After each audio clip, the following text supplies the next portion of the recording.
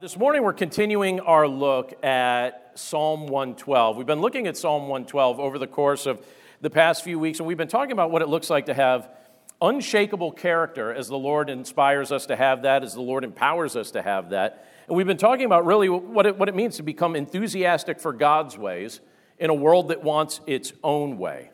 And today we're going to be spending our time primarily looking at verse 4 of Psalm 112. And in verse 4, there's a few things that we're shown, but one of the things that I think we're shown as we look at this verse is the concept of the Lord's presence being visible in our lives. And so the way I'm titling this, or just what I'm calling this as I look at this verse and think of the application of it, is I see Jesus in you. Because is that not what we want others to be able to say?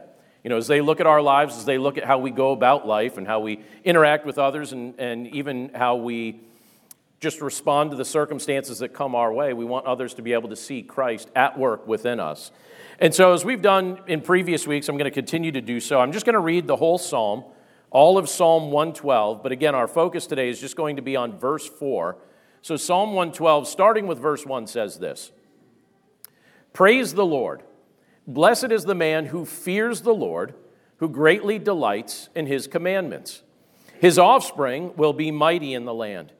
The generation of the upright will be blessed. Wealth and riches are in his house, and his righteousness endures forever. Light dawns in the darkness for the upright. He is gracious, merciful, and righteous. It is well with the man who deals generously and lends, who conducts his affairs with justice. For the righteous will never be moved. He will be remembered forever. He is not afraid of bad news. His heart is firm, trusting in the Lord. His heart is steady. He will not be afraid until he looks in triumph on his adversaries. He has distributed freely. He has given to the poor. His righteousness endures forever. His horn is exalted in honor. The wicked man sees it and is angry. He gnashes his teeth and melts away. The desire of the wicked will perish. Let's pray. Lord, thank you so much for the privilege to be able to look at your word together this morning. And as we continue our study of Psalm 112, and as we think about what it means to have unshakable character, what it means to follow your ways in the midst of a world that wants its own way, we pray, Lord, that we would understand what it looks like for people to be able to see you inside us as we interact with others, as we go about living our life. Lord, we're grateful for this portion of Scripture, and we're grateful for the things that you reveal to us in it and through it. And again, Lord, we're just also grateful for the fact that you allow us to carve out a little time to just think about these things, because typically, as our week progresses, there aren't a whole lot of voices in this world that are trying to point us in the direction of what your word states. And so, Lord, we know that we need to be intentional about setting aside time to worship you. We need to be intentional about spending time in your word. And so, Lord, as we've dedicated this time now to do so, we pray that by the power of your Spirit that you'd speak to our minds and speak to our hearts and help us to put all other things aside as we simply just carve out a little bit of time to dedicatedly focus on you. And we thank you for all of these things in Jesus' name. Amen.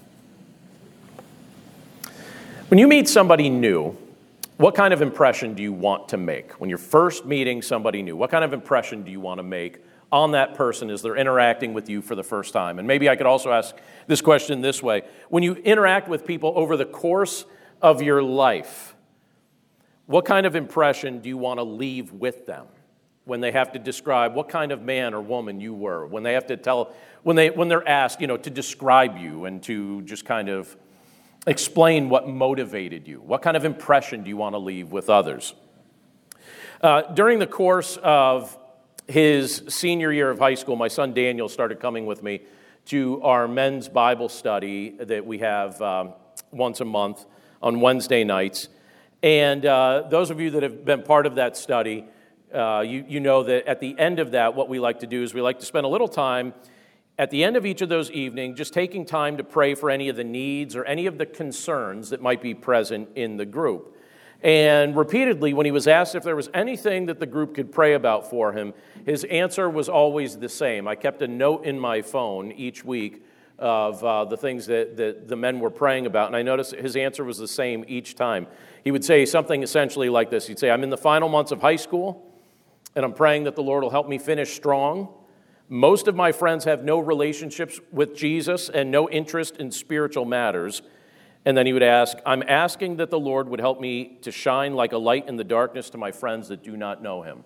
And so the men of our church would pray with Daniel over that specific thing. And I was thinking about that this week in looking at this portion of Scripture, because one of the things that I think this portion of Scripture from Psalm 112, when we look at what it says in verse 4, I think one of the things it invites us to do is to just basically ask the question of our own hearts, is it our desire to shine as the light of Christ in the midst of a dark world? Is that something that we personally desire? And if we do desire that, practically speaking, do you ever wonder how best to go about doing that? Do you ever wonder, like, what's the best way to do that? You know, there are ways to do that. There are other ways that we would say maybe wouldn't be ideal. One of the things that I've discovered in my interactions with others is that there are a lot of stereotypes programmed into the minds of some of the people that the Lord has brought into my life. And what I mean by this, I have noticed that many of them believe very inaccurate things about followers of Christ because of the ways in which they've seen us portrayed, sometimes in media and sometimes in other contexts. And I see this most often when people find out that I'm a pastor. So in my own life, when people find out that I'm a pastor, that's always a very unique experience. And there are several people gathered here with us today that can identify with that same sort of thing, because people don't know what to do with that information. I actually had an experience this past Monday where someone, for the first time, they've known me for a couple months, and then they found out for the first time that I was a pastor, and they don't know what to do. Typically what they do is they start retracing every conversation to try and figure out, what have I said and how many times did I swear, right? They're like, I didn't know you were a pastor, I wouldn't have sworn, right? So what I actually do is I honestly do my best to keep that information to myself, at least for a little bit, until I give a new acquaintance the chance to just get to know me before they start making some sort of assumptions or trying to fit me into some sort of a stereotype. But it's funny, when people discover what I do, I sometimes get comments like this, oh, you're actually funny. And they seem surprised by that. You're actually funny. It's like some people think so, some people definitely don't. But okay, that's fine. Or I got this from one of my neighbors once. They had something in their backyard, and they noticed that I was like just kind of singing some of the songs they had playing over their radio.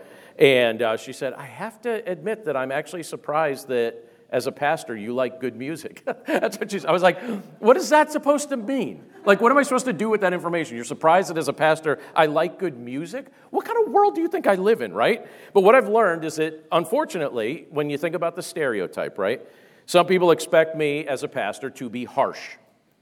Some people definitely expect that. Some people think that I am continually serious. Now, I know you don't think that, okay?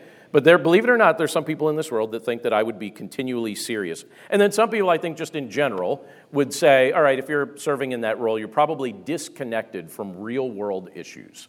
I certainly think that that's part of the stereotype that I've experienced. And I think people sometimes are not prepared for the fact that I've experienced the same exact ups and downs as they have.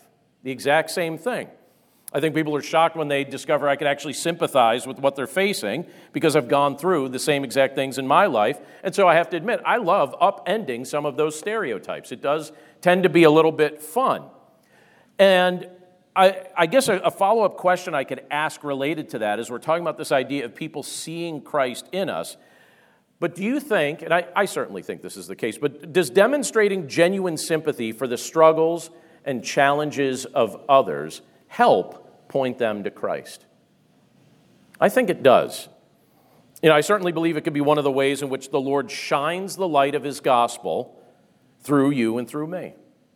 You know, as we call ourselves followers of Christ, as we call ourselves Christians in the midst of a world that will have certain stereotypes that have been reinforced in their minds as to what a Christian is actually like. And when you demonstrate sympathy for the struggles and the challenges that the Lord's placed in your life, when you demonstrate sympathy for those struggles and for those challenges, I think that it can be a wonderful way that the Lord can shine the light of his gospel through your words, through your demeanor, through the actions that you take. And in fact, when you look at what Scripture tells us, it actually tells us very specifically that Jesus delights to show us sympathy as one who understands what we're going through. When you look at Hebrews chapter 4, verse 15, let me read this for us. It's a very interesting verse about what goes on in the heart of Christ related to us. But Scripture tells us, and we were looking at this at our Bible study on Wednesday night, it says, "For we do not have a high priest who is unable to sympathize with our weaknesses, but one who in every respect has been tempted as we are, yet without sin." So it's saying he never gave into that sin, but he knows what it's like to be tempted. He knows what it's like to go through the things that you and I endure. During his earthly ministry, Scripture makes it clear that Jesus was tempted in every way possible. And on Wednesday night, we were talking about the main categories of temptation. And the main categories of temptation are these. You have the lusts of the flesh, you have the lusts of the eyes, and you have the boastful pride of life. Just think about that in regard to the things that we personally struggle with. The lusts of the flesh, the lusts of the eyes, and the boastful pride of life. And Scripture tells us that Jesus is sympathetic to our struggle because when he was here on earth, in the midst of his earthly ministry, it says, "In every respect has been tempted as we are, yet without sin." So he experienced every category of temptation you could think of, every category of temptation that there happens to be, and yet he never gave in to any one of those temptations. And when you and I come before him, one of the wonderful things that I think Scripture is trying to help us to understand is that we could be confident that we're coming before one who understands our struggles. You know, we're not coming before a Savior who is aloof.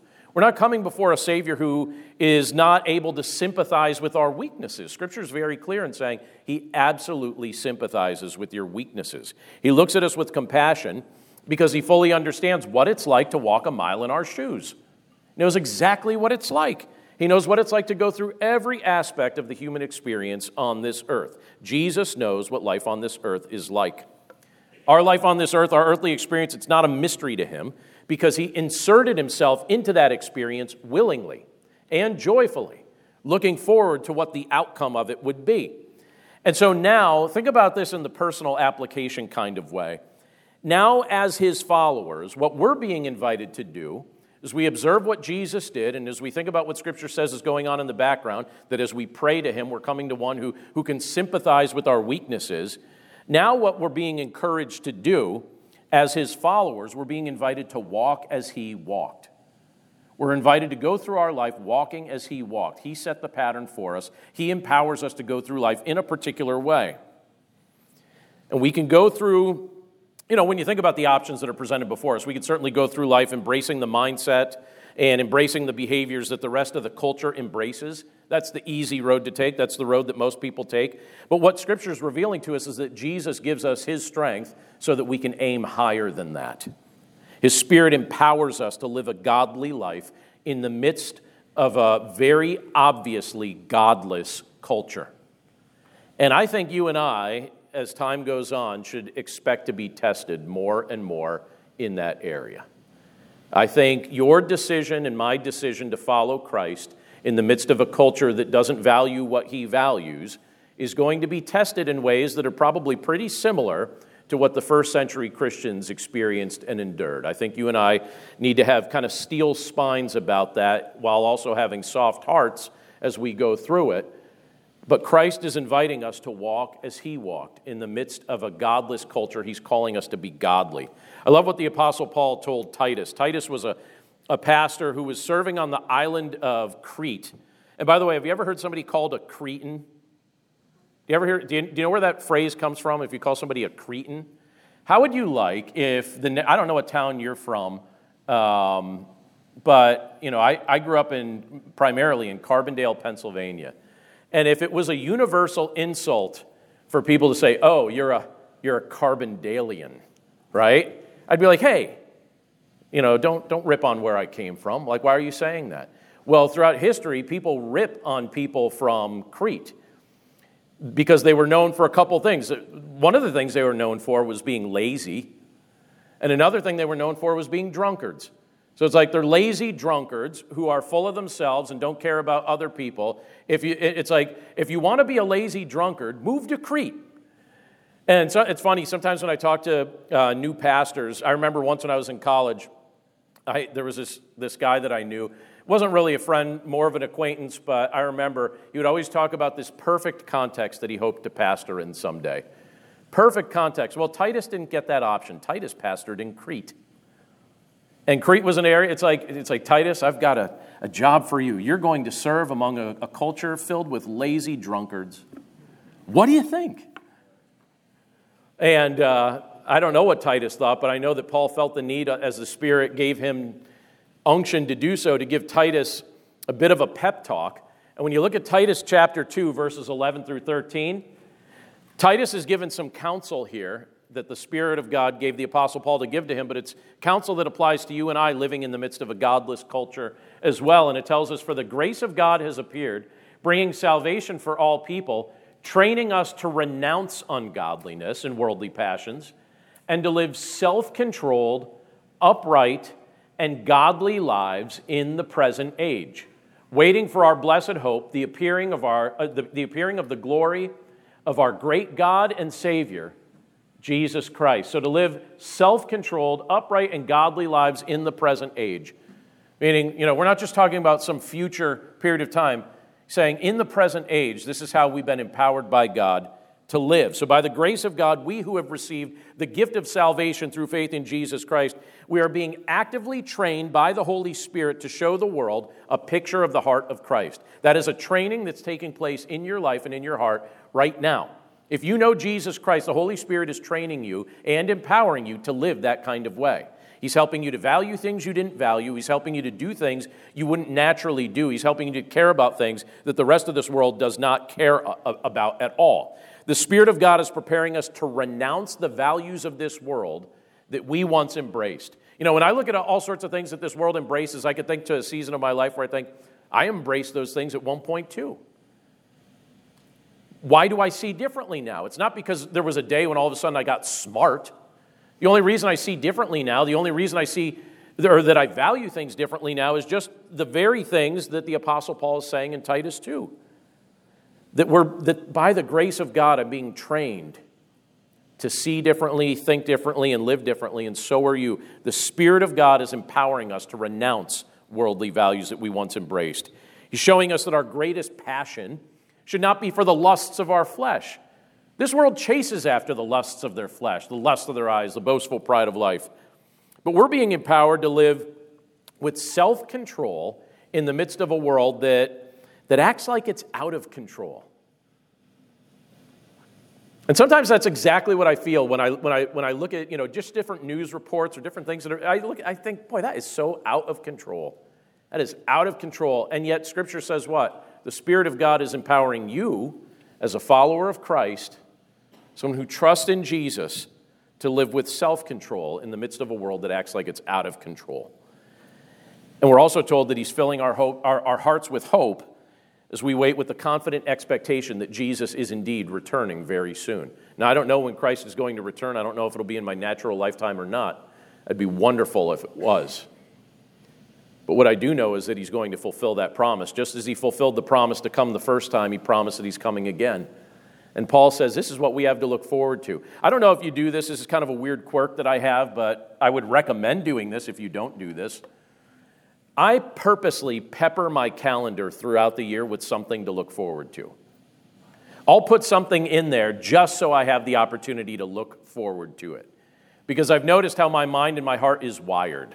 I like having something to look forward to. So, our family's going to be taking some vacation this week. Well, I look forward to this because you know what I'm going to do this week? I'm going to sit around a campfire. I'm going to hang out with my family, including my extended family. I'm going to read books. I always say I'm going to read books. You know what happens when you bring a book to a campfire? You talk to whoever's there with a book in your hand, or you fall asleep with a book on your chest, right? That's what you do. But I'll have books to use as a pillow or just to have something in my hand to fidget with. But it's going to be wonderful. I look forward to that. It's a week I look forward to all year. I love when we camp together. And the Apostle Paul says, what do we have in Christ? We have the blessed hope of Christ returning to look forward to. That's something I'm very much looking forward to, and that's something that in the midst of, if you feel like this world is out of control or if this world is disappointing you in some way, keep in mind that this isn't your ultimate hope. We have the hope of Christ returning and restoring all things, and that's what I'm looking forward to. And by His grace, I pray it's very soon. But when you look at what the Scripture reveals to us, we're shown that the Spirit of God, in the meantime, as He's doing this work to train us to live in godliness and to value things that He values, He's also using your life and my life to paint a very visible picture of the miraculous change that God has made within us. He's causing us to react to people who test us. He's causing us to react to the circumstances that try us in a brand new way, in a way that is unlike we would have reacted to these things if we were just living in the flesh. We who once walked in darkness are now being divinely enabled to shine as the light of Christ in a very dark place, like Titus was on the island of Crete, like you and I are in our present context. The darkness is dispelled as the light of the gospel brings illumination. And coming back to where we started in Psalm 112, you have the psalmist, when you look at verse 4 of Psalm 112, he makes a point to emphasize the ways in which the Lord shines His light through His people. And the way he emphasizes that is this. He wrote it this way. He says, in verse 4 of Psalm 112, he says, light dawns in the darkness for the upright. Light dawns in the darkness for the upright. And he says, He is gracious, merciful, and righteous. So as the children of God demonstrate the heart of God, what's happening is light is going out from our lives. It's the light of Christ. Insight is being brought to the unaware. Understanding is being brought to those who are choosing to live in willful ignorance. And the Lord shining that light through us. The psalmist brings that up in Psalm 112 as well. And I love how the Holy Spirit inspired the psalmist to highlight three very specific ways that an upright person can make the nature of God visible to those who are observing their life. The psalmist tells us that those who, ultimately we know, those who have been redeemed by Christ, that we've been empowered to show this world the grace of God, the mercy of God, and the righteousness of God. Those are the three categories of light shining that the psalmist brings up. The fact that we show the world the grace of God, the mercy of God, and the righteousness of God. Now, what's the distinction between the three of those things? What's distinct between grace and mercy? What's distinct between mercy and righteousness? What's distinct between the three of these things? Well, the grace of God is shown every time He blesses us with a gift we don't deserve. So every time you're blessed with a gift you don't deserve, you could look at that and say, okay, this is evidence of grace. So the air we breathe is a gift. I don't deserve air, right? I don't deserve air. Some of you wish I would stop dispensing so much hot air, right? It's too warm in the summer for the pastor's hot air, right? But the air we breathe is a gift. The soil that we walk upon, the soil that we grow our food in, that's a gift of God's grace as well. But if we want to be even more specific and take this to an even deeper level, and maybe a level that some people would say was not always obvious to them, the ability to understand our need for a Savior and the ability to understand the gospel that reveals Him to us, this is also evidence of the grace of God. These are things that are spiritually discerned. If you even care about those things, it's only because the Spirit of God revealed them to you. Because Scripture tells us we were living with blinders on. We weren't paying attention to these things. But by the grace of God, now we realize, wait, I actually need salvation. I need a Savior.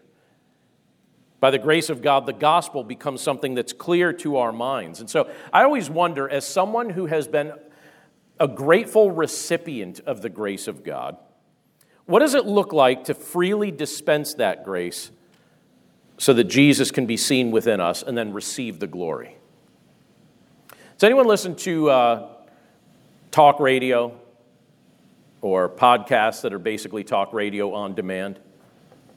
A few of us. I was listening to something the other day, and a guy called into the host, and he said, I want to do something unconventional. I'm not really sure what the best way to go about this was. And so the host said, okay, what are you thinking about doing? And he said, my wife and I have been praying about something, and he said, we know this family.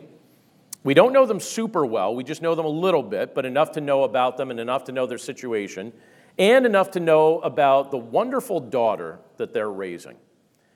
And we look at this young lady. She's somebody that's very competent in a variety of areas, also someone who demonstrates great character. And we feel convinced that the Lord wants us to help them in a very specific way. And so the host said, all right, well, what are you thinking of doing? And they said, it's our understanding that, she's about 14 years old, and it's our understanding that they are going to have a very challenging time trying to put her through college. Yet she very much wants to go to college.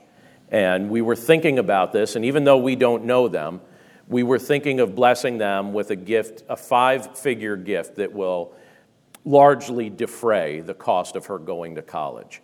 And we're thinking that's going to seem like and we don't want any recognition or anything like that from them, but we're not really sure what the best way to go about blessing them with this gift would be. We don't want this to insult somebody. We don't want this to be something that they feel like there's some string attached to it or anything like that. And so then they had a conversation of practical ways that you go about blessing somebody with a very large gift like that. And I thought it was a really interesting conversation. How many times do you hear about somebody saying, what would be the mechanics or the best way to bless somebody with a 5-figure gift? How often do you hear that? Almost never, right? But I thought about that and I thought, wow, what a wonderful example of the grace of God being demonstrated in their generosity. Giving a gift, but saying you don't have to deserve it. You don't have to earn it. You don't have to give us anything in return. We literally just want to give this because we feel like the Lord's impressing upon our hearts the desire to bless your daughter and bless your family in the same regard. And I think to myself, and I think this is useful for us to just kind of wrestle with, but who could we bless for Christ's glory? Who could we bless without asking for anything in return? Who could we bless without asking for a single thing in return? Or maybe what opportunities has the Lord put right in front of us right now that He's already been prodding our hearts to act upon? Who could we bless without asking anything in return? I also like the fact that when you look at what the psalmist says here, that in addition to demonstrating the grace of God, he also makes it clear that the upright are empowered to make the mercy of God visible through the very lives that they're leading. Now, the mercy of God, this is the distinction between grace and mercy, but the mercy of God is seen in all kinds of circumstances whenever we don't receive the punishment or condemnation that we really deserve. So grace is getting a gift that we don't deserve, and mercy is not receiving the punishment that we do deserve. And most clearly, the mercy of God is shown to us through Jesus Christ, who took our condemnation upon himself at the cross. And Christ, who was willing to take that condemnation upon himself at the cross so that we could become objects of mercy in the eyes of God and not objects of wrath, he instructs us to demonstrate mercy.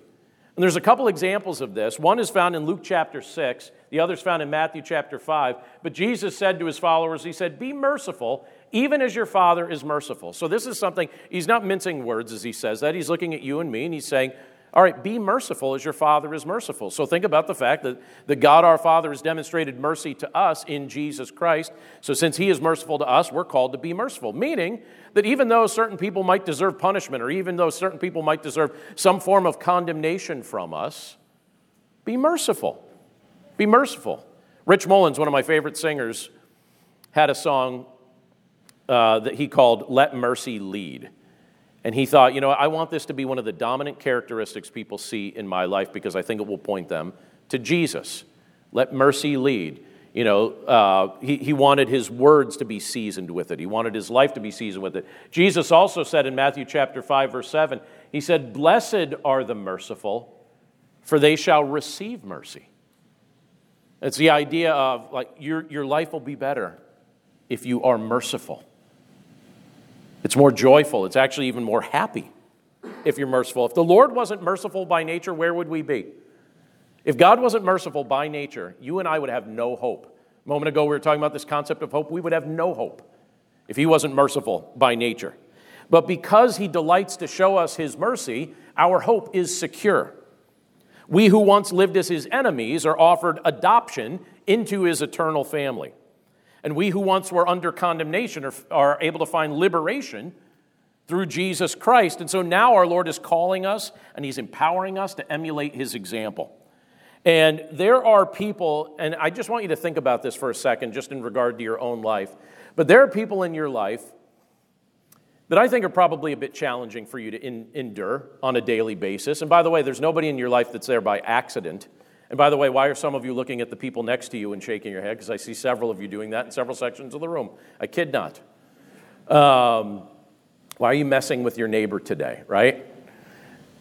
But the truth is there really are people in your life that you'd look at and you're like, all right, that person honestly tests me. Or maybe you could even look at your life and say, there are people in your life that it maybe even feels like they've set themselves against you as your enemies. Are there people like that you experience? I have a few. In my mind I'm thinking, they're not my enemy, but I feel like I'm theirs. And you look at that and you realize, okay, in Christ, I'm actually called to show them mercy. It's not always what I feel like showing them. There are people in my life and there are people in your life who probably excel at getting on your last nerve. And then you look at what Christ says. He's not saying, be merciful only to those that you find pleasant and like a fragrant aroma. Be merciful to your child who listens, but be harsh to your child who doesn't. Be merciful to your neighbor who's cooperative and doesn't set off fireworks at 1:30 a.m. You look at the people that the Lord has brought into our lives and we realize, all right, none of these relationships are by accident. Scripture is very clear that we were born when we were born on purpose and we live where we live on purpose. There's no single person you've ever met that was an accidental meet or an accidental relationship. And Jesus reminds us that there is greater happiness in responding with the spirit of mercy than in responding with the spirit of spite. You go through your life being one of those people that just responds to others with the spirit of spite, that sourness is going to turn your face a different direction. It's going to become very obvious that that's what's in your heart. It will show up on your face. It will show up in your life, and it will not be something that points to the light of Christ that he wants to demonstrate from you. I'll never forget one Saturday afternoon. Many of you know I grew up in a context where my father owned a small grocery store in Scranton, Pennsylvania. And I always worked at my dad's grocery store, a few nights a week, but I always worked on Saturdays. Saturday was like a guarantee that I was going to work there. And I remember one Saturday afternoon I was working at my father's store, and I think it was probably about 10 or 11 when this particular event occurred, but there was a woman that seemed to have some difficulty walking.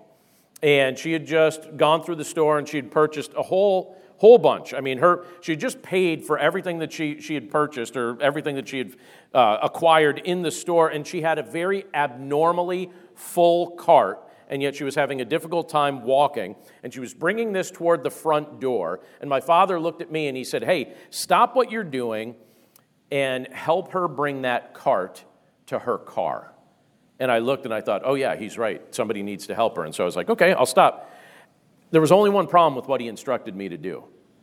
So when you go to grocery stores now, they're all pretty well thought out. It's not like usually a building that's retrofitted to be a grocery store. However, our grocery store was an old building in Scranton, Pennsylvania that didn't have ramps and smooth entrances and things like that. In fact, there were 2 steps that you had to walk down when you went out the front door to get down to the sidewalk. And I took that heavy cart, and I remember it was jam-packed. The thing was completely full as stuff stacked on top of stuff on top of stuff. And I remember thinking, okay, I got to be careful as I bring this out to the car. And I took that cart, and I pushed it down the front 2 steps to bring it out to the sidewalk. And I should have pulled it down those steps. I know that now. You know how I know? Because when I pushed it down those steps, instead of pulling it down those steps, it dumped everywhere. Literally everywhere. I think the entire city of Scranton, Pennsylvania was covered in groceries. But I remember looking at it, and it was one of those things where you watch it happening in slow motion, and you know there's nothing you could do to stop it, and you feel your heart sink, and you're like, buy groceries. And it all tipped over, and I still remember the cans rolling all around the sidewalk, rolling out into the street. I remember the glass bottles of different things that she had purchased smashing. So stuff's smashing, stuff's rolling, and I'm watching this lady who had just purchased like a year's worth of groceries, it looked like, seeing everything she purchased scattered all around Cedar Avenue in Scranton, Pennsylvania. And you can imagine if, like, that woman if she responded to me harshly, I would have felt like it was very justified. I would have felt like, obviously, you're upset. You just purchased a whole bunch of groceries, and I just messed it all up for you. And if she expressed frustration or anger toward me, it wouldn't have shocked me, but this is how she responded. With compassion. With mercy for me as a 10 or 11-year-old boy who was trying to help her with her groceries, trying to help her bring them to her car. And she even mixed in a little grace with her mercy. And she gave me a 75-cent tip. Because I helped pick all the stuff up and went and got new cans and stuff like that, and new bottles of everything. She gave me a 75-cent tip. So I made her life a little inconvenient instead of convenient. But she showed me mercy and she showed me some grace. And I think as a recipient of God's mercy, you and I can look for opportunities to show it to others.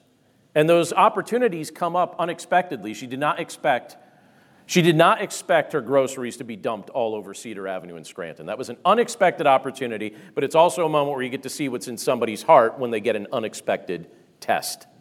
And so that unexpected test, her response was to show me mercy and to show me grace. And I think for you and I, don't wait until you feel like someone deserves it.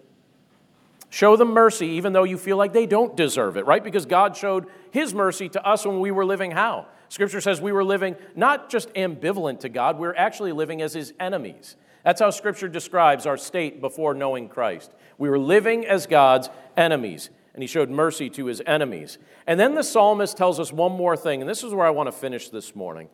But in addition to the grace and mercy that the psalmist shows us that we should demonstrate as the light of Christ in this world, the psalmist tells us that the upright person demonstrates righteousness. And ultimately, we know that's because the Lord has made that person righteous. We're not talking about self-righteousness here. Self-righteousness is a form of personal idolatry where we act like we don't need a Savior, where we act like we could go through life and just do it all ourselves and we could get it all right in our own strength, and that's not the case at all. It's like acting like Jesus is unnecessary for our righteousness. The kind of righteousness that a person of character learns to demonstrate is the outpouring of a supernaturally changed heart.